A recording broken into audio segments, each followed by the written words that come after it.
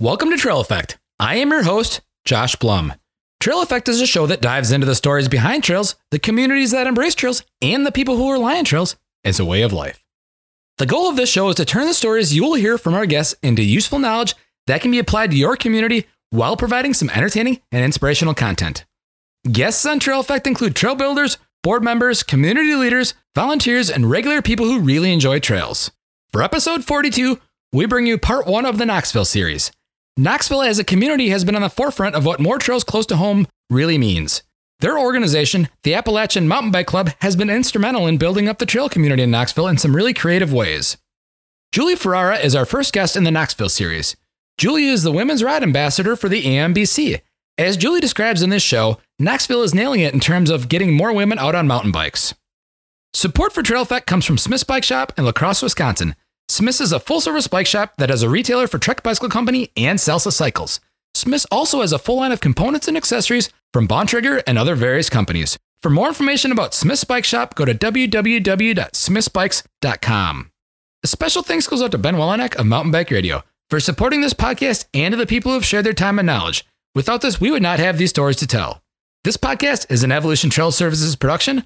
For more information about Evolution Trail Services, go to www.evotrails.com. Here we are, Trail Effect Podcast.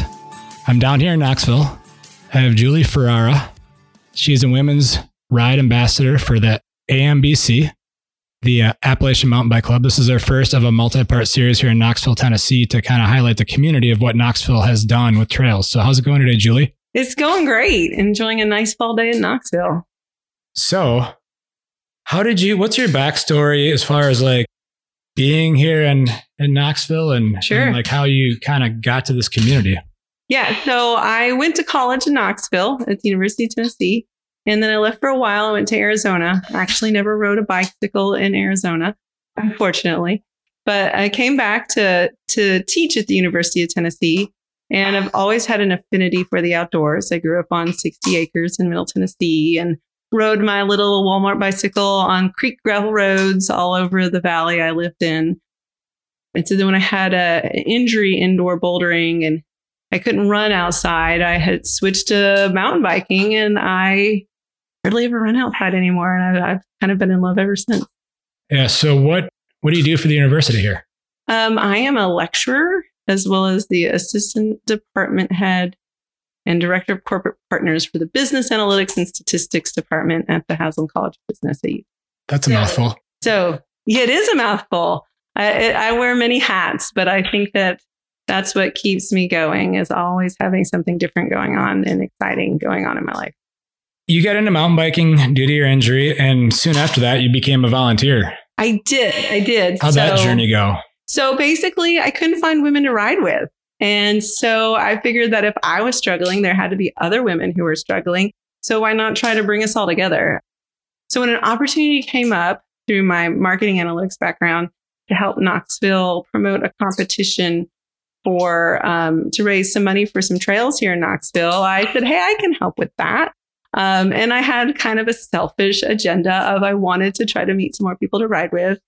And I did. I met our executive director of the Mountain Bike Club, his wife, Ellen Kellogg. She's one of my first mountain biking friends, and we're still friends today.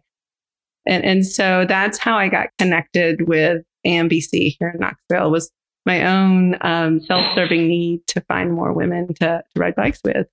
Yeah. And you were somewhat connected to Bell with their Joyride program, or have been involved with the Bell Joyride program. So I started out as a Live Cycling ambassador. So the first brand ambassador for mountain biking was actually Live Cycling in 2015. And then shortly after that, we had a Bell ambassador and a Trek advocate. So I think just about every single brand ambassador for women's out there, we've had just about everyone here in Knoxville, which I think is a testament to how great this community is. And so I started out with that, which was great, but I found that it's a little bit harder to be a bike brand ambassador because it's harder for all the local bike shops to promote somebody else's branded event. And so I had an opportunity to fill in the shoes for the Bell Helmets Joyride ambassador. And I took it because I felt like it was an opportunity for me to reach more women. And that just felt right for me. How many women do you typically have when you guys do your events? Like, how big is the program here in Knoxville? The Bell Joyride program usually gets anywhere from 25 to 40 women on a bike ride.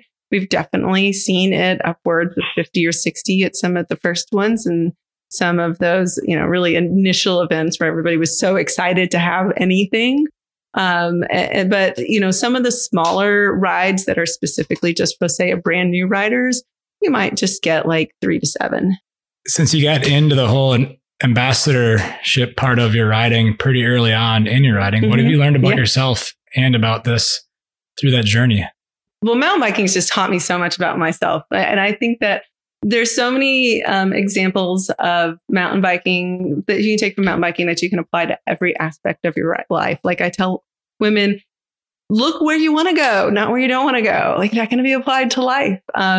And so I've found that mountain biking is my thing, that when I'm really feeling like something's bothering me with work, I've got a problem I need to solve, I just need to go ride my bike. And so I've found that riding my bicycle, with every revolution, my problem kind of unwinds and I feel like I have next steps. And so I didn't realize that mountain biking would be quite so cathartic for me, but it has been.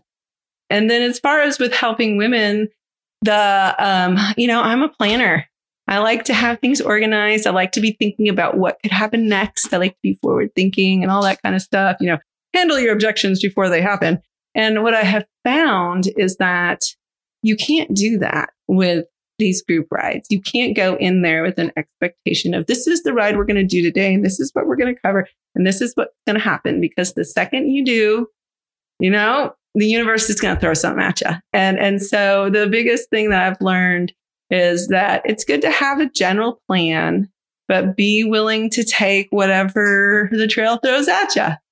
And things tend to go a lot better that way. Yeah. Let's talk about the inclusivity that you guys have here in Knoxville. Yeah. So I think from a gender perspective, it's definitely better than a lot of areas I've been in. It's not uncommon for me to be riding my bike alone in the woods and I see somebody who looks lost and I'll stop and talk to them. Right. And there's a lot of places where women would be like, see a person stopped in the woods, you keep going. Right. And not here. And so you'll get comments like, you're the third woman I've passed today.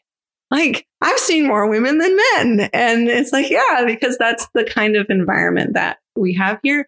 And I think it is a testament to the men in Knoxville that they support it too. So it really takes, the people who are the majority speaking up and taking the initiative to try to encourage the minority. And I think that some kudos to the men here in town that they've definitely been supportive of that. And I think that really helped. So how about the new riders? I know one of the things that you really like to do is get new riders out. Yes. So shortly into my first year of riding a mountain bike, I lacerated my liver in a mountain biking accident and I ended up in the hospital. I actually had to take an ambulance ride from one hospital near Beach Mountain, North Carolina, to another hospital, a level 1 trauma hospital, which I thought was only on the Grey's Anatomy, but apparently that's a thing. Because I had to spend the night in ICU in case my liver started bleeding again and they needed to do surgery on me. Thankfully, it didn't. And I only spent 2 nights in a hospital. But looking back on it, there were some novice mistakes I made that led to that. And the last thing I would have wanted is for somebody to have an injury, hopefully not as severe as that. And it could have been something that could have easily been preventable. If somebody would have just given them a little tip, like don't ride a borrowed bike that doesn't have all its pins on the pedal. And when you think you're about to crash, don't squeeze the brakes. Let go, and it's better to go off the back than go off the front and land on your stomach. It's like so many things I wish people would have told me, and they didn't. And I just didn't want any woman to give up on the sport because of an unnecessary bad experience. And so really that's my bread and butter is new riders. So whenever there's an opportunity to do a group rider, I'm like, I want those people. This is their second trail time ever on dirt. Maybe they show up with the completely wrong bike. Can I say that in quotes? Because any bike is a right bike as long as you can successfully ride the trails, especially in a brand new ride, because I'm not going to take them on anything crazy, right? Show up with what you got. We'll figure it out. Have fun. And then go from there. And I said from the very beginning, and I still say it now, if a woman tries mountain biking and she decides that she doesn't like it, I don't want it to be because she didn't have an opportunity. And I don't want it to be because she never felt like she could find other people to ride with. If she decides that there's another sport that's better resonates with her, then so be it. That's the only reason why a woman should ever give up on mountain biking. And that's what I try to do. This is a question I asked a while back when I had Angela Brooks on, who is a female rider. She does a lot of teaching for the ICP and in different areas. And I asked Angela, I said, so how do guys screw up when they're trying to get their, let's say, girlfriend or friend or wife or significant other into mountain biking? Yeah. Because I'm fairly certain we all screw up. Sure, I screw up. And well, guys especially though. And what have you seen and what are some tips on that end? They're like, well, I don't know, just go ride. Like I just do it. Like you just have to do it. It's so this understanding that a lot of times there are a larger percentage, not all, of women who like to have something explained to them first. But then also sometimes you can get to explain too much. And so checking in and being like, is that enough? Or do you want me to explain more? And just saying up front, like, there's a lot of detail I could give you. How much do you want? Like, I know some women, let's take an example of shifting. If you think about shifting as like gears, which they are, and a low gear and a high gear, like for some women, understanding that and connecting it to the physics of it helps them understand shifting better. For others, they're like, when I'm going up a hill, do I push the big button or the little button? And so asking them, what do you want? Like, do you want to hear the physics behind it? Or do you want to just say, for right now, just tell me which button to push? And then accepting where they're at. You know, they'll be like, no, let me tell you, you need to know this. And it's like, just because you would need to know it doesn't mean they need to know it. And that's where I talk about forgetting about the plan and the agenda. And you might have, I'm going to give them this really cool explanation about shifting. But if that overwhelms them, you've ruined the ride before it even starts. So check in with them and ask them how much detail they want and then go from there. How often do you guys meet or ladies meet for... Well, are you talking pre-COVID or right now? You can talk right now. And we are right now. So. Yeah. So right now, you know, we try to do 3 of these big rides every month. And then we are in the process of planning next year's events where we hope to have in the summertime a few rides per month. And then in the wintertime, at least one thing sprinkled kind of in there. So that it would be hard pressed to find a month when there isn't something that you could do. But hosting these large 30, 40 women's rides every month for a voluntary thing can become a bit challenging and asking a lot of a volunteer community. So my goal in this next year is to have no more than, say, month and a half without some kind of event for women. Is there any like organized just regular rides that aren't skills related for women specific stuff here? Not on a regular, routinely, like first Tuesday of every month. Not for women only. Not currently, no. And I don't know if there even would, because it is harder to ride our trails here in the winter. You know, we're working on that with some year-round trails. But so we do really try to focus on having something more routinely in those warmer months. Yeah, for sure. And I totally understand that coming from Wisconsin. Yeah, definitely. Our season is usually April or May through the end of October if we're lucky. And sure. So we get the seasonal part. Yeah. Then we have fat biking. That's nice. I've never done that. It's seasonal, let's say. Okay. Sometimes it can be great and sometimes it can be pretty dicey.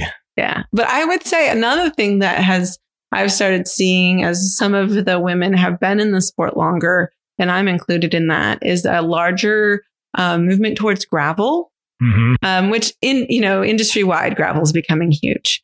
And I personally love it. It reminds me of my childhood of riding my bicycle on creek gravel roads, and people go around corners and like, I feel like I'm out of control. I'm like, I know, isn't this great? Because it reminds me of these wonderful childhood experiences. And people, other people are like, okay, what's she been drinking? And so I think that it's been great because it gives us an ability to still get out in those, dreary winter months and still have fun.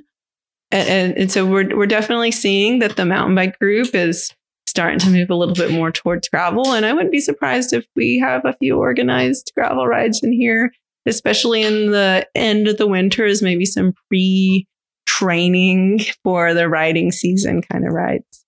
Well, I didn't have this as a topic, but generally speaking, how is the gravel riding here in the Knoxville area or the region? So in Knoxville proper, there's not a lot.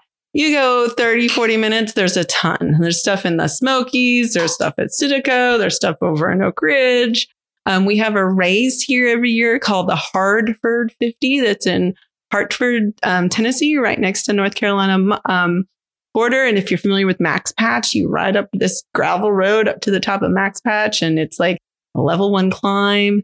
When I did it a few years ago, I came in last place, and I say that with pride because I finished the thing. And I like to also say that I was on the same model bike as the woman who won. So the bike does not make the rider, guys. Just going to say it. But it was the longest ride I'd ever been on in my life. And I did it as a race because that's how crazy I am. But I had the greatest time. My daughter was there and a friend was driving her around to different stops. And she got to see her mom like ready to just pass out and fall off the bike and finish anyway. And it was just a wonderful experience. And they have that race every year. And it's a really fun race. And we're starting to see a lot more of those around town. Gravel riding has a great scene in the area. And I highly encourage people to check that out, especially if the mountain bike trails are a little too sloppy to ride. Let's get into Knoxville, because a lot of the reason why I'm here is to really talk about this region. Yes. What's the way you see it? What is the backstory of Knoxville as far as trails and the urban wilderness and how that kind of came about and what it's done for the community? So I think that the great thing is that we had a mayor at the time when things were really starting to happen that was very supportive of outdoor initiatives. And she made it possible for some trails to happen and to allow this crew that was trying to make some traction. She helped make it possible. And so I think having that support from the local officials is really helpful. And we've been very fortunate there. And then also having some people who are willing to take the time to get organized, right? There is effort and work in having these organized trail systems. And so having somebody who takes that upon themselves to take on that leadership has been very crucial. And then the other thing is that we're the volunteer state, right? And I think and we were also, Knoxville's the scruffy city. And so we're not afraid to get out and get dirty. And so I think all of those things combined just led to the perfect combination for the Knoxville scene to just be great. And then lastly, we have forests and woods right next to the city. Some cities just don't have that. You might have to drive 30, 40 minutes. And I literally don't have to drive. I can't remember the last time I drove to go mountain biking because I just literally go out my side gate and I'm half a mile to one mountain bike trailhead and a mile to the other. And yet I'm still only like 7 minutes from the University of Tennessee. So there's a whole host of things that have come together to make Knoxville a prime spot for mountain biking. Yeah. So today was my first day out exploring the trails here in Knoxville. And one of the things that I like to see that you guys have here is you literally have trails going through neighborhoods. Yes. And we're in one of those neighborhoods right now. We are. Yes. So how do you think that's been received as far as, because literally you could pop out of a trail onto a road in between two houses. That's exactly right. So the people who've lived in this community for a long time have seen this community go through a major downturn where some people did not necessarily feel safe living in the neighborhoods to this. And so the longstanding residents are happy to see their home values going up. They're happy to see the safety of the community going up. And they're happy that what's coming in isn't skyscrapers and, not that Knoxville have skyscrapers, but it's something that resonates with them. Like they like the outdoors too.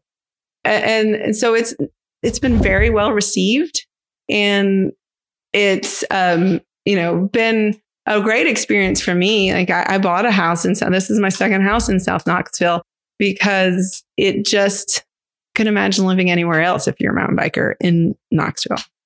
Let's detour outside of Knoxville. Have you been to any other communities? Are there any communities that really stick out as a great place to go mountain biking? So, my parents live in Ocala, Florida, and they live in a 55 plus community. And that's far away from Santos. But a lot of people don't realize is that there's this really long stretch of trails that goes away from Santos. That's also got a paved greenway on it now. It's part of the Cross Florida Canal. It was supposed to be canal and it's not. And so it's a Cross Florida Greenway. And I can ride to it from my house.